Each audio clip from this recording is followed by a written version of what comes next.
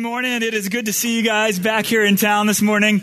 If you guys just rolled back, we are excited that you guys are here. If you are visiting or if you are new to Southwood this morning, let me introduce myself. My name is Trey Corey. I'm the college pastor here at our Southwood campus, and we are thrilled to have you guys here this morning. I don't know about you guys. I'm sure you're excited about the fall, but before we take off for the fall, I want to take one last quick look back at the summer. Because maybe for me, maybe it was just me, but I felt like this was the summer of sequel movies, all right? So, had The Bourne Legacy, obviously. You had Dark Knight Rises. For you ladies, there was Step Up Revolution. Can I get an amen? That's what I'm talking about. All right, there was Madagascar 3. There was Men in Black 3. I mean, how many more of those are they going to forsake and make, right? I mean, to keep going on and on. Avengers. There were some great sequel movies this summer. I hope you guys enjoyed some of them. Every time, though, a sequel comes out, I think to myself, man, they face a unique challenge. So many sequels the original created such a hype, they created such a claim that people were begging for another, and so a sequel comes out, and few sequels ever live up to the first one, right? There are very few sequels that really match the hype of the original movie, and so sequels seem to really be set up to fail more often than not. In fact, there are some sequels that face an even added challenge that really for many is the death knell of those sequels. Some sequels have to face a change in the main character, right? So The Bourne Legacy, Jason Bourne is no longer going to be in it. So the question is, can the movie franchise continue without him? Let me take you guys for a moment. I want you guys to imagine really if the next Twilight movie were to come out and Edward and Bella were gone. Can you imagine the horror, right? I was thinking the same thing. I thought really another sequel of Twilight in and of itself would be a tragedy. Forget the changing of the main characters, right? I'll admit to you guys, though, I am maybe not so much of a closet fan anymore after this morning, but I am a Hunger Games guy, okay? I love Hunger Games. Imagine, though, in Catching Fire, when it comes out on the screen, imagine if they traded out and put in a new Katniss, right? That's just wrong, right? You can't continue on with a sequel with a new main character, and very few sequels survive that kind of change. In fact, this morning, really, as we opened with The Bourne Legacy, I think The Bourne Legacy goes where so many sequels go to die, all right? And that's continuing on with the brand new main character. When I first heard that The Bourne Legacy was going to continue without Jason Bourne, I thought, that is heretical and, if anything, at least unimaginable. And so I don't know if you guys got to see The Bourne Legacy this summer. They did a decent job. It wasn't awful. I definitely didn't live up to the hype of the previous ones with Matt Damon in any way, shape, or form. But it got me thinking even more so this. There's probably no greater parallel for the book of the Bible that we're going to be studying this fall than The Bourne Legacy. Now, I'm not trying to say that Jason Bourne is Jesus Christ, because if I said that, you likely probably wouldn't be here next week, and the elders probably wouldn't let me be here next week either, all right? But I think there's some striking similarities between The Bourne Legacy and between the book of Acts that we'll be in this fall and for much of the spring. Both of them are sequels by nature. Bourne Legacy continues on from a line of movies that have gone on, but the book of Acts itself is a sequel. The book of Acts is really the second part in a two-part series that the writer Luke wrote. First, the Gospel of Luke, and then the book of Acts that we'll be in this year really is the second part of what he wrote. They go hand in hand with one another. In fact, they're both sequels, too, the Bourne Legacy and the book of Acts. They're both sequels, really, in which they continue on while the main character is off the scene, so to speak. We'll see this morning as we open the book of Acts in chapter 1 that the main character that was really central in the Gospel of Luke is now gone. Acts chapter 1 will begin with the departation, really the ascension of Jesus Christ, who was crucified, resurrected, and now ascended. And now Jesus Christ, that was the focal point of the Gospel of Luke, the first account, will not be really, in a sense, on the stage of the book of Acts. This sequel will have to go on without the main character. And really, like Bourne Legacy, also in the book of Acts, what we're going to see is that these sequels that go on with new main characters and a new cast, so to speak, we're going to realize that those former main characters were merely the tip of the iceberg. Many will follow behind Jason Bourne, and many will follow behind Jesus Christ. He was merely the tip of the iceberg. Irreplaceable, but many will follow along and pick up the work that he intended for his people to continue on with. And then lastly, really one of the last striking similarities we see between the Bourne Legacy and the book of Acts is this. That those that will follow behind those main characters will be asked to sacrifice and lay their lives down at the greatest of cost for a program that is going to change the world. Ultimately, what we're going to see in the book of Acts this morning as we begin it really is a book that's going to tell not just of the birth of the church of Jesus Christ as Jesus departs from the scene, but we're going to see a movement is going to begin all the way beginning in Acts chapter 1, first century church of Jerusalem AD. And what's going to happen is that church, that movement, that good news and gospel is going to impact not just Jerusalem, but it's going to expand out from there to Judea and Samaria and ultimately even to the ends of the earth. What is going to begin in Acts 1 is ultimately going to turn the world upside down. And the story of the book of Acts is not just about dead apostles and dead men and women that we don't know anything about anymore. But ultimately, the story that breaks out in the book of Acts is a story that's going to ultimately include you and I as the church continues on to this day. And ultimately, what we're going to see is a story that God is writing is going to be inclusive of not just the first century church, but ultimately of you and I as God moves to change the world. And so ultimately, look with me, if you will, Acts chapter 1 this morning. We're going to begin verses 1 to 11. So if you have your Bibles, turn to the book of Acts. Acts 1, it comes right after the Gospel of John. So you have your 4 Gospels of your New Testament and then the book of Acts. Acts chapter 1, verses 1 to 11. If you guys will follow along with me. Luke writes, "The first account I composed, Theophilus, about all that Jesus began to do and teach until the day when he was taken up to heaven, after he had by the Holy Spirit given orders to the apostles whom he had chosen. To these he also presented himself alive after his suffering by many convincing proofs, appearing to them over a period of 40 days and speaking of the things concerning the kingdom of God. Gathering them together, he commanded them not to leave Jerusalem, but to wait for what the Father had promised, which he said, 'You heard of from me. For John baptized with water, but you will be baptized with the Holy Spirit not many days from now.' So when they had come together, they were asking him, saying, 'Lord, is it at this time you are restoring the kingdom to Israel?' He said to them, 'It is not for you to know the times or the epochs which the Father has fixed by his own authority, but you will receive power when the Holy Spirit has come upon you. And you shall be my witnesses both in Jerusalem and in Judea and Samaria and even to the remotest part of the earth.' And after he said these things, he was lifted up while they were looking on, and a cloud received him out of their sight. And as they were gazing intently into the sky while he was going, behold, 2 men in white clothing stood beside them. They also said, 'Men of Galilee, why do you stand looking into the sky? This Jesus who has been taken up from you into heaven will come in just the same way as you've watched him go into heaven.'" Why don't you pray with me? Father, we give you great thanks for your Son, Jesus Christ, one who was crucified for our transgressions, one who was resurrected on the 3rd day to show that he had the power over sin and death. And Father, I pray this morning as we begin a new semester and as we open the book of Acts, Lord, I pray that you would turn our lives upside down. Lord, I pray that this book and this semester, Lord, I pray that your Spirit would work upon us and in us in ways that would change us and transform us, that we would be different people. Not just after this morning, but through this semester, Lord, I pray that you would be transforming and changing us into your likeness. Father, I pray in the midst of the different things that we bring into this semester, the different pains and challenges of our summer, Lord, I pray even for just this morning that you'd allow all of that to wash away.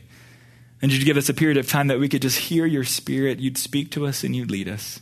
Pray, Lord, that you would move me out of the way, Lord, and that you'd speak and provide the words just as you see fit.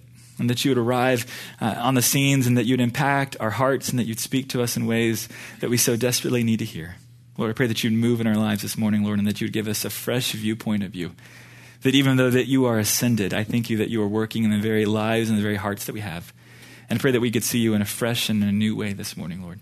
We ask for these things through your Son and by your Spirit. Amen. All right, well, Acts chapter 1, verses 1 to 11, really, if anything, is simply a flashback. All right, Luke, as he writes the sequel, really is going to provide you and I a flashback to the end of the Gospel of Luke so that we know, hey, where is the story picking up as the sequel takes off?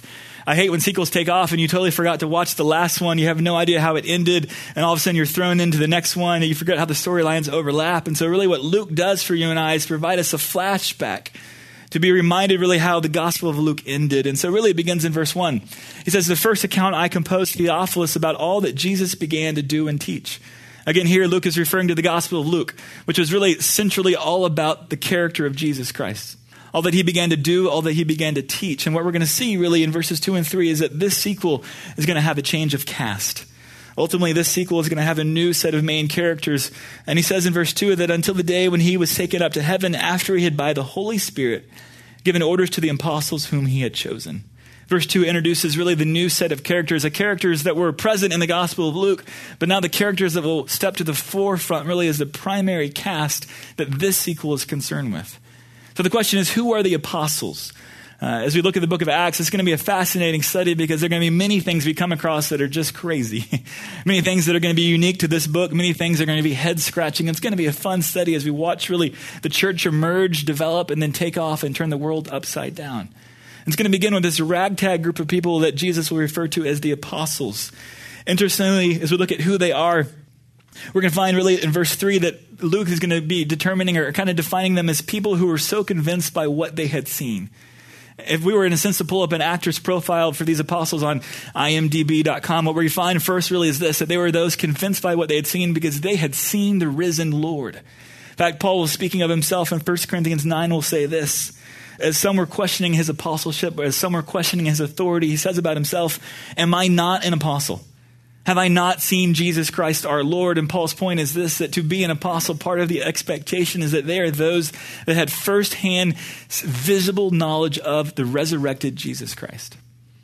That to be an apostle means that they had actually with their own eyes seen Jesus. In fact, Luke will say in verse 3, he says, to these he also presented himself alive after his suffering by many convincing proofs, appearing to them over a period of 40 days and speaking of the things concerning the kingdom of God.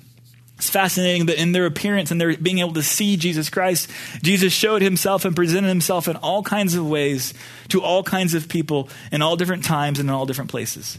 It wasn't like there was an isolated incident where he just showed up to an isolated individual and we had to just take one person's word for it. All right. Ultimately, as you look and cull through the Gospels and the post-resurrection ministry and appearances of Jesus, we find a ton of data as to what happened after his resurrection. In fact, we know, supernaturally speaking, that the morning as the women show up to the tomb, they find the tomb and the stone rolled away. The stories also tell of the guards falling asleep. And so God was working supernaturally, not just in the resurrection, but even in the coming of the women to the tomb. In fact, the women will be at the tomb and two angels will meet them to explain to them what in the world is happening because they show up at an empty tomb. A crucified Lord that they wanted to worship, they show up and he's gone. He's gone. In fact, the women there at the tomb and they're talking and angels describe what's going on. And in another account, we find that Mary Magdalene has gone to the tomb and she ends up talking with a guy that she thinks is a gardener, all right? A gardener. And surprise, surprise, it ends up being Jesus Christ, all right? Jesus, in a sense, it begins to play a little bit of hide and go seek with people, all right? Literally. I mean, he just shows up at the tomb and Mary Magdalene has no idea who it is, all right? And eventually as they're talking, finally Jesus, in a sense, opens her eyes and she's able to grasp who it is. He also plays hide and go seek, so to speak, with the disciples. Two guys are on the road traveling to the tomb, and Jesus shows up and begins to travel and walk with them. And they're just shooting the breeze, according to the Gospel of Luke. And what ends up happening is they end up asking Jesus, hey, do you know what's been going on around here? And he's like, what are you talking about? And they're like, how do you have no idea what's been going on? All right. They're just totally punking Jesus. All right. And they continue walking down the road. And then finally, Jesus begins to open up the Old Testament to explain to them what had to happen. And eventually, in a sense, Jesus again opens their eyes and they recognize him to be their crucified and resurrected Lord. He doesn't just play hide and go seek. He also plays a little bit of peekaboo because he'll have the disciples and have families gathered around and he'll just show up in the middle of nowhere, right in the middle of the room where they've been gathering and hiding out. And then he'll say, don't be afraid. I think I'd be freaked out of my mind, right? Jesus just showed up in the room that they're gathering. They're hiding out. They're terrified because their king was just killed. And now he just shows up in the room, right? And then not only does he show up multiple times to them, but he allows Thomas to touch his nail-marked piercings. He allows them to see him eat. He feeds and he eats with them to show them that he's not just a vision, that he has a resurrected body. He's physically in front of them. This isn't just a case of bad indigestion and they're just seeing Jesus in a piece of bread, all right? This is real, all right? In fact, I love why Luke will say that he appeared by many convincing proofs, because the point is Jesus' resurrection appearances were not just singular. He showed himself over and over again to multiple people over 40 days, all right? And so for some of us here, when we talk about resurrection, you know that's a critical part of the Christian faith. It's interesting to me, Luke will begin here in the book of Acts in the sequel, really because the resurrection is the pivot mark between these two sequels, right? The cliffhanger isn't just that Jesus was crucified. The cliffhanger of the Gospel of Luke is that he is resurrected. He's back. And the question now is, what's going to happen? And ultimately, I think for some of us, I want to ask you, do you believe that Jesus Christ was resurrected? Because if you don't, you're not ready for the rest of the book of Acts. Because this is a foundational watershed moment for the historic faith of Christianity, all right? The resurrection is vital. It is a linchpin. Paul will say in 1 Corinthians 15, if Jesus was not raised, then we are still in our sins, and this whole thing is vain, and this is just one big elaborate charade, so to speak, all right? The resurrection is vital. In fact, some of us know and are familiar with the biblical testimony, but I want to take a step back from that, and I want to ask you guys a question, or walk you guys through the question, if the biblical testimony isn't enough for you, is there external evidence to the fact that Jesus Christ had to be raised from the dead? If the biblical testimony through the Gospels and throughout the New Testament entirety is not enough, then is there evidence outside of the Gospels and of the New Testament to provide us a reasonable sense that, yes, Jesus was resurrected. I think there's really two convincing proofs for me, two convincing arguments for me, and I'm going to quickly run through those because I think this idea of the resurrection is vital. First, I think the main reason why I have confidence that Jesus was resurrected, not just because the scriptures tell me, but it's because of this. Remember, Jesus was crucified because a movement was beginning in Jerusalem and throughout the nation of Israel that the Jewish leaders felt threatened by and they wanted to quash. So they had the king, the Messiah, crucified. And now he begins to appear, and there are stories busting out everywhere that he's appearing, that he's showing up, and this movement is going viral and is catching and is going to light fire, in a sense, through the book of Acts. And what could the Jewish nation and the Jewish leaders have done to quash this yet again? They could have brought the body out, right? They could have exhumed the body of Jesus Christ, paraded it in the streets, and this thing would have been over before it ever got off the ground. Your Messiah is dead, and he's still dead, so knock it off. But they didn't. They didn't exhume the body and parade the body out in the street because, if they could have, they would have. So why didn't they? First real argument for me and why I think the resurrection is real is because the Jewish leaders did not exhume the body and they had nobody to parade around in the streets to show this early fledgling Christian movement that they were crazy. First reason is the Jews, I think, didn't exhume the body because they couldn't. So if they couldn't exhume the body, then where did the body go? I think you have three main possibilities of what could have happened to the body of Jesus Christ post-death. One is the Romans could have stolen the body. They could have been wanting, in a sense, maybe play a joke on the Jews, right? You guys are going to love this, right? We'll go get the body. We'll put some soldiers in front of the tomb, but it's empty, guys. We got the body stashed over here, right?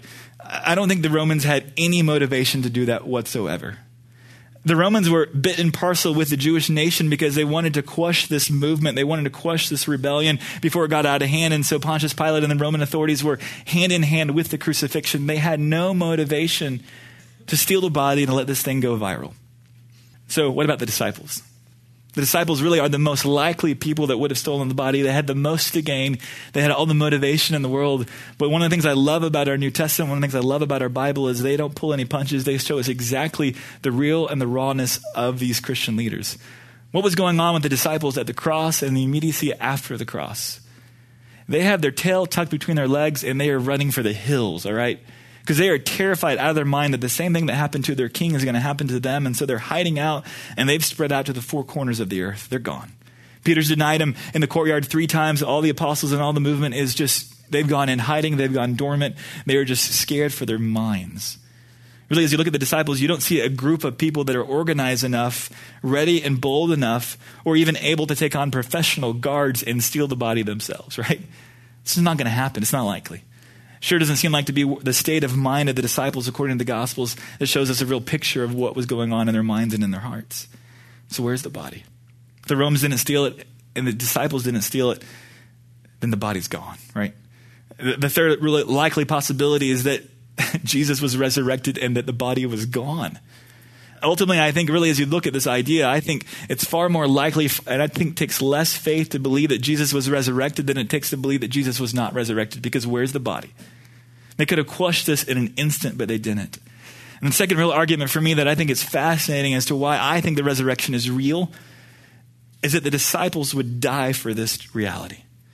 If the disciples stole the body, how far would they go to protect a lie, right? People die all the time for things they think to be true when they're out of their minds, right? But in this case, would the disciples have suffered imprisonment, suffered beatings, been crucified themselves for what they know to be a lie, when the fact is the body's just hiding out in someone's house, right? I don't think so. For me, in college, I don't know about you guys, but college was a huge time of pranks. And really, one time my roommates and I had a bright idea. We thought we'd go to a sorority house and put one of our friends' names on the back of every single car in the parking lot, all right? That friend of ours would become my wife, Marcy, all right? So it's a weird way of flirting, I guess, all right? So we put Marcy's name on the back of every single car in her sorority house, all right? And so the next morning she wakes up. We thought this was just awesome, all right? She wakes up and all of her housemates are like, hey, are you running for an election? Like, what's the deal? Like, why is your name on every single person's car outside? And so she goes outside just flabbergasted going, what is going on? Like, who would do this, right? So she thinks of me. So she calls me, all right? And so she's like, hey, what were you guys doing last night? And of course, I know what she's trying to get at. And so I start being really evasive and try to flat out not lie, but just kind of keep moving the conversation on, right? And so I kind of held my cards, and, there was a little bit of pressure, a little bit of, I kind of liked her. I didn't want to make her mad, right? But I wasn't really ready to, fold my cards and show my cards, right? So I kind of held them back. But then she sent one of her good friends, Becky, all right? And Becky was a girl who had no sense of lines at times, could push people to places they weren't really ready to go. And so Becky found me in a hallway of the MSC the next morning, and says, hey, how's it going? And I was like, great. And I was like, what's wrong? And eyes are just red. And it's clearly she had been crying and she's just wiped them away. And I was like, hey, are you okay?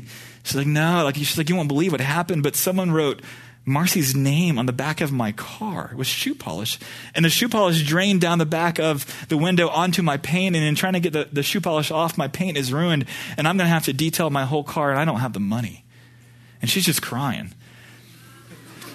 And so she went to the roommate that was emotionally the most weak, and I just folded in an instant. I was like, Becky, I'm so sorry. It was us. What do we need to do? I feel awful, right? I just totally folded in an instant, all right? Because when the pressure got hot enough, I wasn't going to protect and hold on to this lie for anything, right? I just let it go and I was gone, all right? I think what's fascinating, though, about the disciples is the heat and the pressure is going to get as hot as imaginable. They're going to be imprisoned. They're going to experience starvation. They're going to, in a sense, by the end of the story, be crucified. Peter himself upside down because he didn't want to be crucified in the same manner as his Lord. And so you have the group of apostles, these disciples, who at the end of the Gospel of Luke are terrified out of their minds.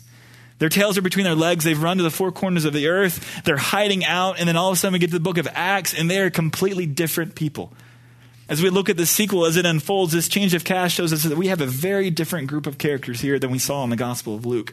The apostles have taken a turn 180 degrees, and they're going to hold on to that to the end of the story. It is likely and possible that people will die for something that is not true when they think it's true. No one dies for something that they know to be false. No one does that.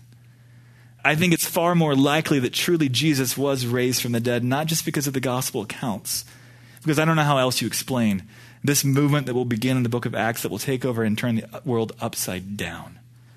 And ultimately, I think it's going to turn our worlds and our lives upside down as well.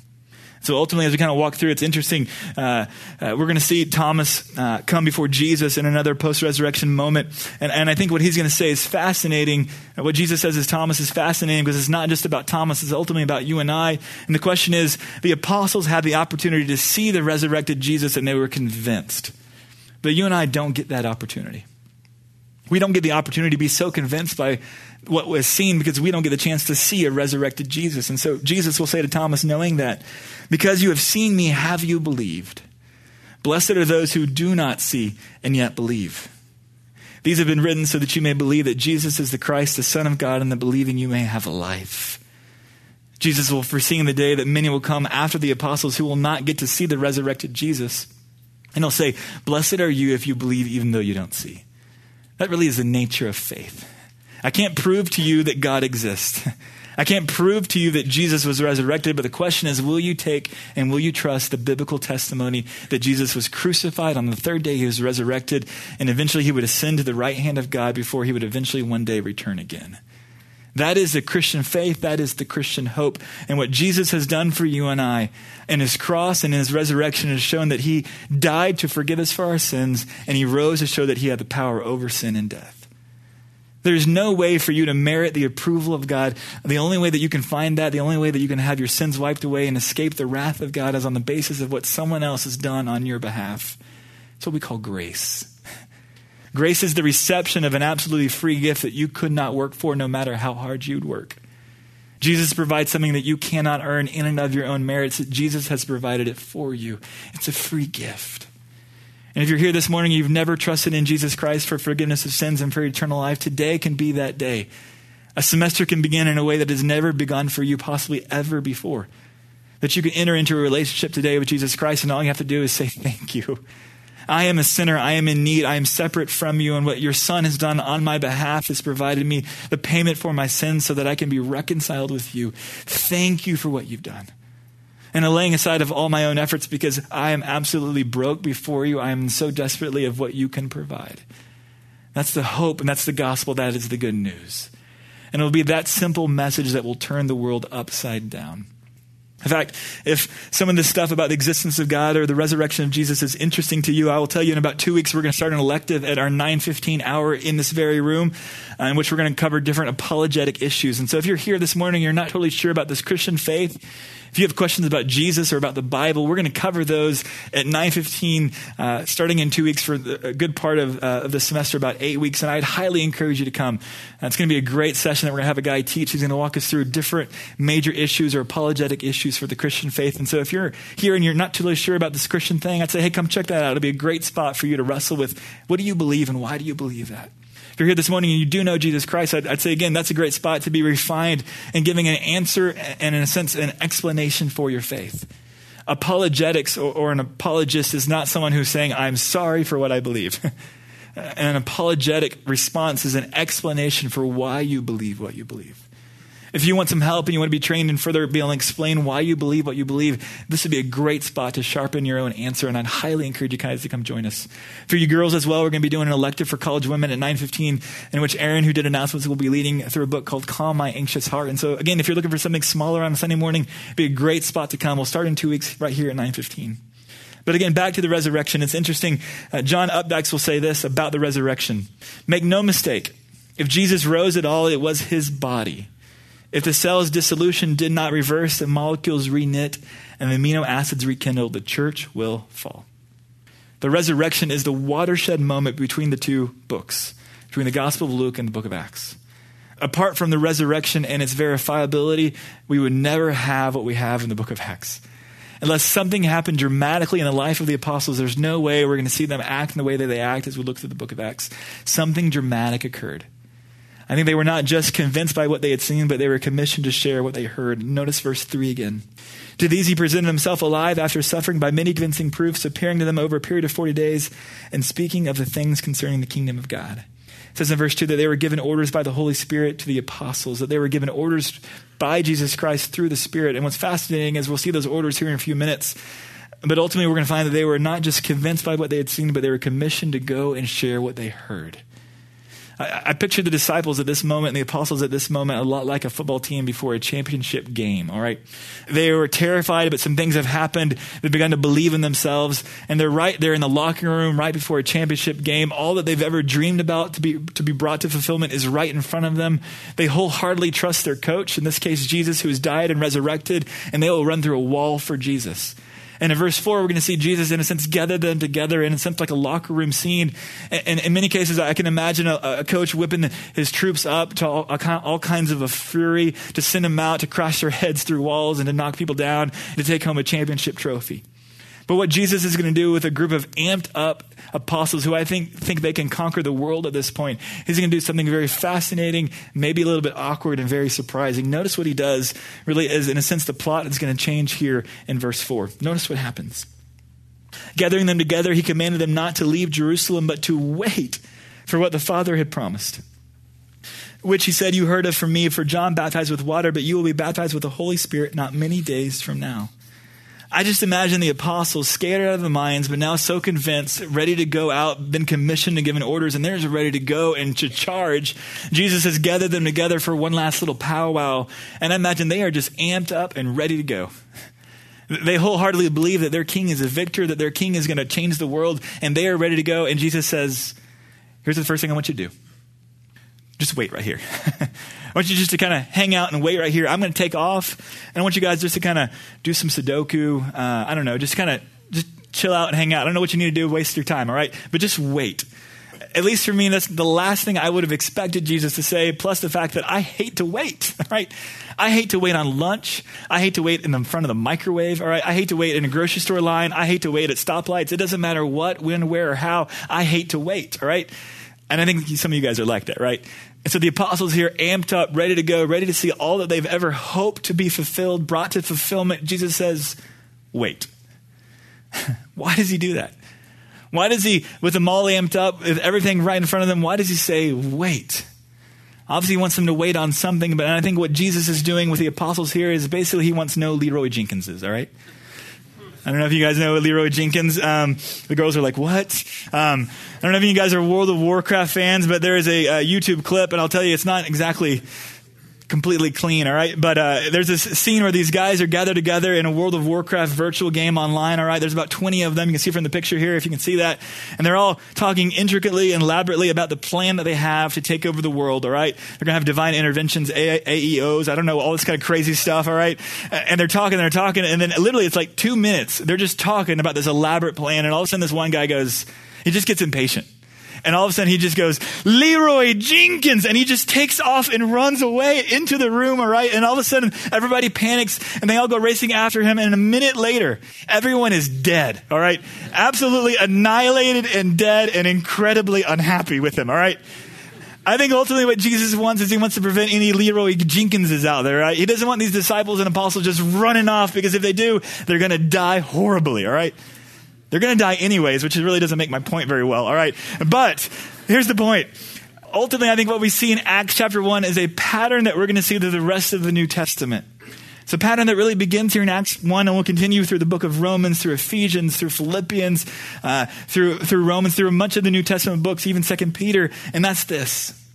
Before Jesus ever gives you responsibilities, he's always going to give you resources. Far before he ever says, here's what I want you to go do, he's going to say, here's what you're going to need and let me give it to you. He doesn't want them running off to change the world because they're not going to be able to in and of themselves. And so he wants them to wait for the Spirit to come so that the Spirit can come and indwell and enable them to do what he has in mind for them. It's a pattern that we're going to see over and over again. Before Jesus ever gives us responsibility, he's always going to give us resources to fulfill those. Before he ever gives you and I a task to go and fulfill and go do, he's going to give us the tools that will enable us to fulfill that task. In fact, we're going to see that also in Ephesians chapter 1, the very beginning of the book of Ephesians. Blessed be the Lord and Savior Jesus Christ, who has blessed us with every spiritual blessing in the heavenly places in Christ. The book of Ephesians begins with saying, hey, here's what you need to know. God has done all of these things for you. Before we ever begin to talk about what God wants you to go do, Paul, Jesus, the Lord himself wants you to know all that he has already done for you before he ever says, here's what I need you to go and do. We see it also in 2 Peter chapter 1. His divine power has granted to us everything pertaining to life and godliness. Everything that God will call you to, he's enabled you to fulfill. The question is, are you aware of the resources he's provided you, and are you aware of how to use those? I think for so many of us, as we walk out the Christian life, we think this thing is a whole bunch of do's and don'ts. It's about avoiding certain things. It's about doing the right things. It's about doing a drill, talking a game. And yet, I think for so many of us, we get in a place in the spiritual life when we realize it is impossible. You get stuck in things that you can't get out of. You know what you're supposed to do, but you can never fulfill it. And I think for so many of us, we haven't realized the resources that we've been lavished with before we ever jump off and run after the things that he's called us to go do. Some of you guys are just owned by certain struggles. Some of you guys are just racked with guilt around certain things, and I would by and large argue that you've not yet learned what it looks like to walk in the light of the Spirit that will allow you to have freedom from those things. Jesus Christ didn't just die and resurrect to forgive you of your sins and say, good luck till you get to heaven. No, he wants all the more for you, because he's going to redeem you, and then he's going to say, hey, here's what I want your life to look like, and let me come alongside you, provide you all the resources so that you can actually pull that off and walk that out. It's amazing. Before we ever get responsibilities, he always provides us resources. Before we ever get tasks, he's always going to provide us the tools to do those things. So really what we're going to begin to see is that the apostles are going to get the resources they're going to need to fulfill the task that he has for them and for the church. And that comes in verse 6 to 8. Notice Luke continues on. So when they had come together, they were asking him, saying, Lord, is it at this time you are restoring the kingdom to Israel? The concept of the kingdom was a dominant concept throughout the Old Testament. The apostles, who were Jewish in nature, knew all of the Old Testament promises. They knew what God was going to do in the world, that he was going to establish a kingdom on earth. And when their Messiah was killed, all their hopes were shattered. How is my king going to establish a kingdom over the earth when he's dead, right? This isn't really working out like we thought. Then all of a sudden, 3 days later, he's resurrected. He's showing up to them over a period of 40 days. And they're saying, hot skippy, now it's the time. Let's do it, right? I don't know what hot skippy means, but let's do it, all right? They're thinking now is the time, all right? And in fact, in verse 6, basically they're saying over and over again, the text says they are asking over and over, hey, Jesus, are we doing this kingdom thing now? Because I'm ready to get my crown. I'm ready to rule over some people. Let's do that. And they keep asking over and over again. It reminds me of a 3 or 4 year old who's on a road trip with mom and dad, who's going to an amusement park saying, are we there yet? Thank you. Are we there yet? Right? Are we there yet? Right? And notice what Jesus' response is to them. Verse 7. He said to them, it's not for you to know the times or the epochs which the Father has fixed by his own authority, but you will receive power when the Holy Spirit has come upon you. And you shall be my witnesses both in Jerusalem and in all Judea and Samaria and even to the remotest part of the earth. Here's what I got for you guys. That's what he says to the apostles and to the church at large. Here is the task that is in front of you. A day will come when I will establish a kingdom on earth, but until that day, until I'm ready to set up my kingdom and rule over all of the earth, over all the nations, until that day, here's the task that I have for you. I've got you the resources. The Spirit of God is going to allow you to go do this. And here's what I want you to do. I want you to go witness to the world. You can say first in Jerusalem, and so we're going to see the gospel begin in Jerusalem. And really what you get here in verse 8 really is the structure of the entire book of Acts. We're going to see the gospel begin in Jerusalem, and it's going to take over Jerusalem, and it's going to move to Judea and Samaria. And by the end of the book, we're going to see that the gospel has moved from Judea and Samaria to the ends of the earth. That is the story of the book of Acts. It is the movement of the gospel as the gospel moves from Jerusalem to Judea, Samaria, to the ends of the earth, as it turns the entire world upside down. That's really where we're headed. And in fact, for us as a church, here's how we put it in our own context. And if you've not been to Grace Bible Church before, let me introduce you guys kind of our own mission statement as a church. Here's what we are about. Raising up next generation leaders to reach our world for Christ.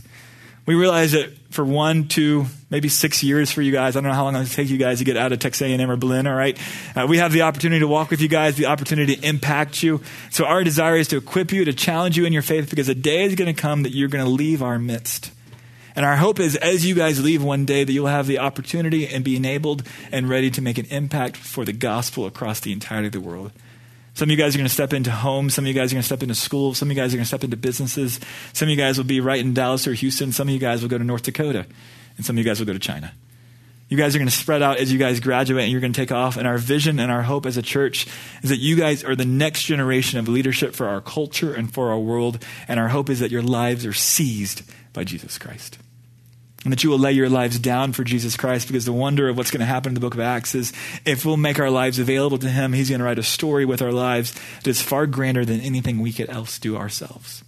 And so while you're here, we want to throw you guys a few opportunities. We've mentioned these to you guys already. I want to quickly just mention, while you guys are here, we hope you get involved. Sundays are great and they're exciting, but really community is not what is the most effective here. We want you guys to get involved in all kinds of small groups. And so if you're a freshman class of 2016, that was weak, but awesome. All right. We want you guys to know we have Doulos, which is our freshman Bible study Wednesday nights, all faith, 7 to 9. All right. If you're an upperclassman, here at Southwood, we have growth groups. We're going to be studying the book of 1 Peter, which is just dynamite rich. We'll start off with predestination on week 1. So come on. We'll be studying the word, Tuesdays right here at Southwood, 6:30. We begin not this Tuesday, but next Tuesday, all right? And if you're looking for a place to study the word, but also to be involved, practically speaking, to serve at our church, servant team is a great spot to do that. They're going to be studying 1 Peter as well here on Tuesday nights at 6:30, but they're also going to be jumping into and helping lead our ministry. And so we'd love for you to consider those options. But ultimately what we're going to see really as this passage ends in verses 9 to 11 is we're going to get a clue to the ending. Really, verses 1 to 11 is a flashback to the ending of the Gospel of Luke that sets up the sequel and introduces you and I to the fact that we're going to have a new cast of characters. We're going to have a new plot or a new cause that's going to change the world. And then lastly here in verses 9 to 11, we're going to get a sense that we're going to get a clue to the ending of this sequel edition, all right? But before that, I want you guys to remember verse 1. Luke said about all that Jesus began to do and teach, that the first account, the Gospel of Luke, was what about Jesus began to do and teach. And the implication is if he began something, he's not finished, right? So really the book of Acts, although Jesus will depart from the scene, we're going to see Jesus' fingerprints all over the entirety of the story. He may not be a character walking across the stage through the book of Acts, but we're going to see his fingerprints and his handiwork everywhere. But notice, it's not just that Jesus isn't finished, but he's going to return, verses 9 to 11.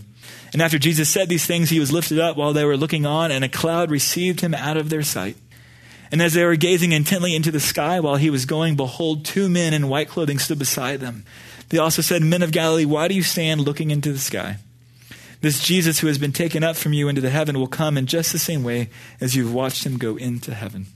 This Jesus isn't finished.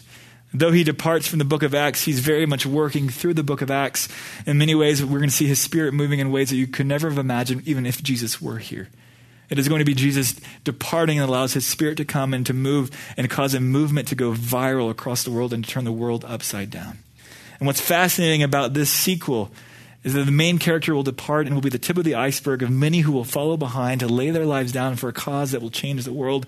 But what I love about this director and this screenwriter for the book of Acts, not just Luke, but particularly God himself behind the scenes, is that he doesn't need a Christian Bale. He doesn't need a Jason Renner. He doesn't need any famous actor to continue to carry the story along. In fact, this director and this screenwriter is going to use a ragtag group of apostles, uneducated, untrained fishermen to change the world. And if he can do that much with that kind of individual through the book of Acts, what could he do with you and I? We're not special. We're not amazing. Many of us are just ordinary. But if Jesus can do that with that group of apostles, and if the story is continuing, what more can he do with you and I? The apostles, as Jesus takes off, are just staring in the sky, overwhelmed, unsure of what to do next. And so the men come along to remind them, hey, there's a task that he's given you. It's time to get to work. You guys are going to be staring up in the sky come tomorrow, and Syllabi are going to descend upon you like evil vultures, all right? You guys, and I don't mean to advance your focus that direction, but come tomorrow, you guys are going to be staring up, lost, overwhelmed. Some of you freshmen won't know where to go tomorrow, all right? You're going to be wandering around with maps, lost, which is just awesome, all right? But let me remind you, in the midst of whatever it is that you're dreaming about this fall, in the midst of whatever dreams and hopes, whatever story that you hope is written of your fall semester, let me challenge you with this. Who's writing your story? Are you hoping and are you working as hard as you can to craft a story that will be amazing, that will fulfill all the hopes you have? Or are you willing to lay your life down and put it in the hands of a Savior who was crucified and resurrected and is a far better screenwriter and a far better director than you ever will be? Your dreams are shallow and they can be insignificant, and I am the same way. The things that I hope most for, the things that when I'm just dreaming in and of my own self, they're so shallow, because what God will do if you'll hand him your life is things that you could never have imagined and you could never dream.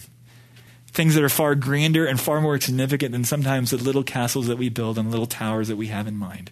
God wants to do something even more. So let me ask you, will you let him? Will you say, hey, here's my semester, here's my life, do with it as you see fit?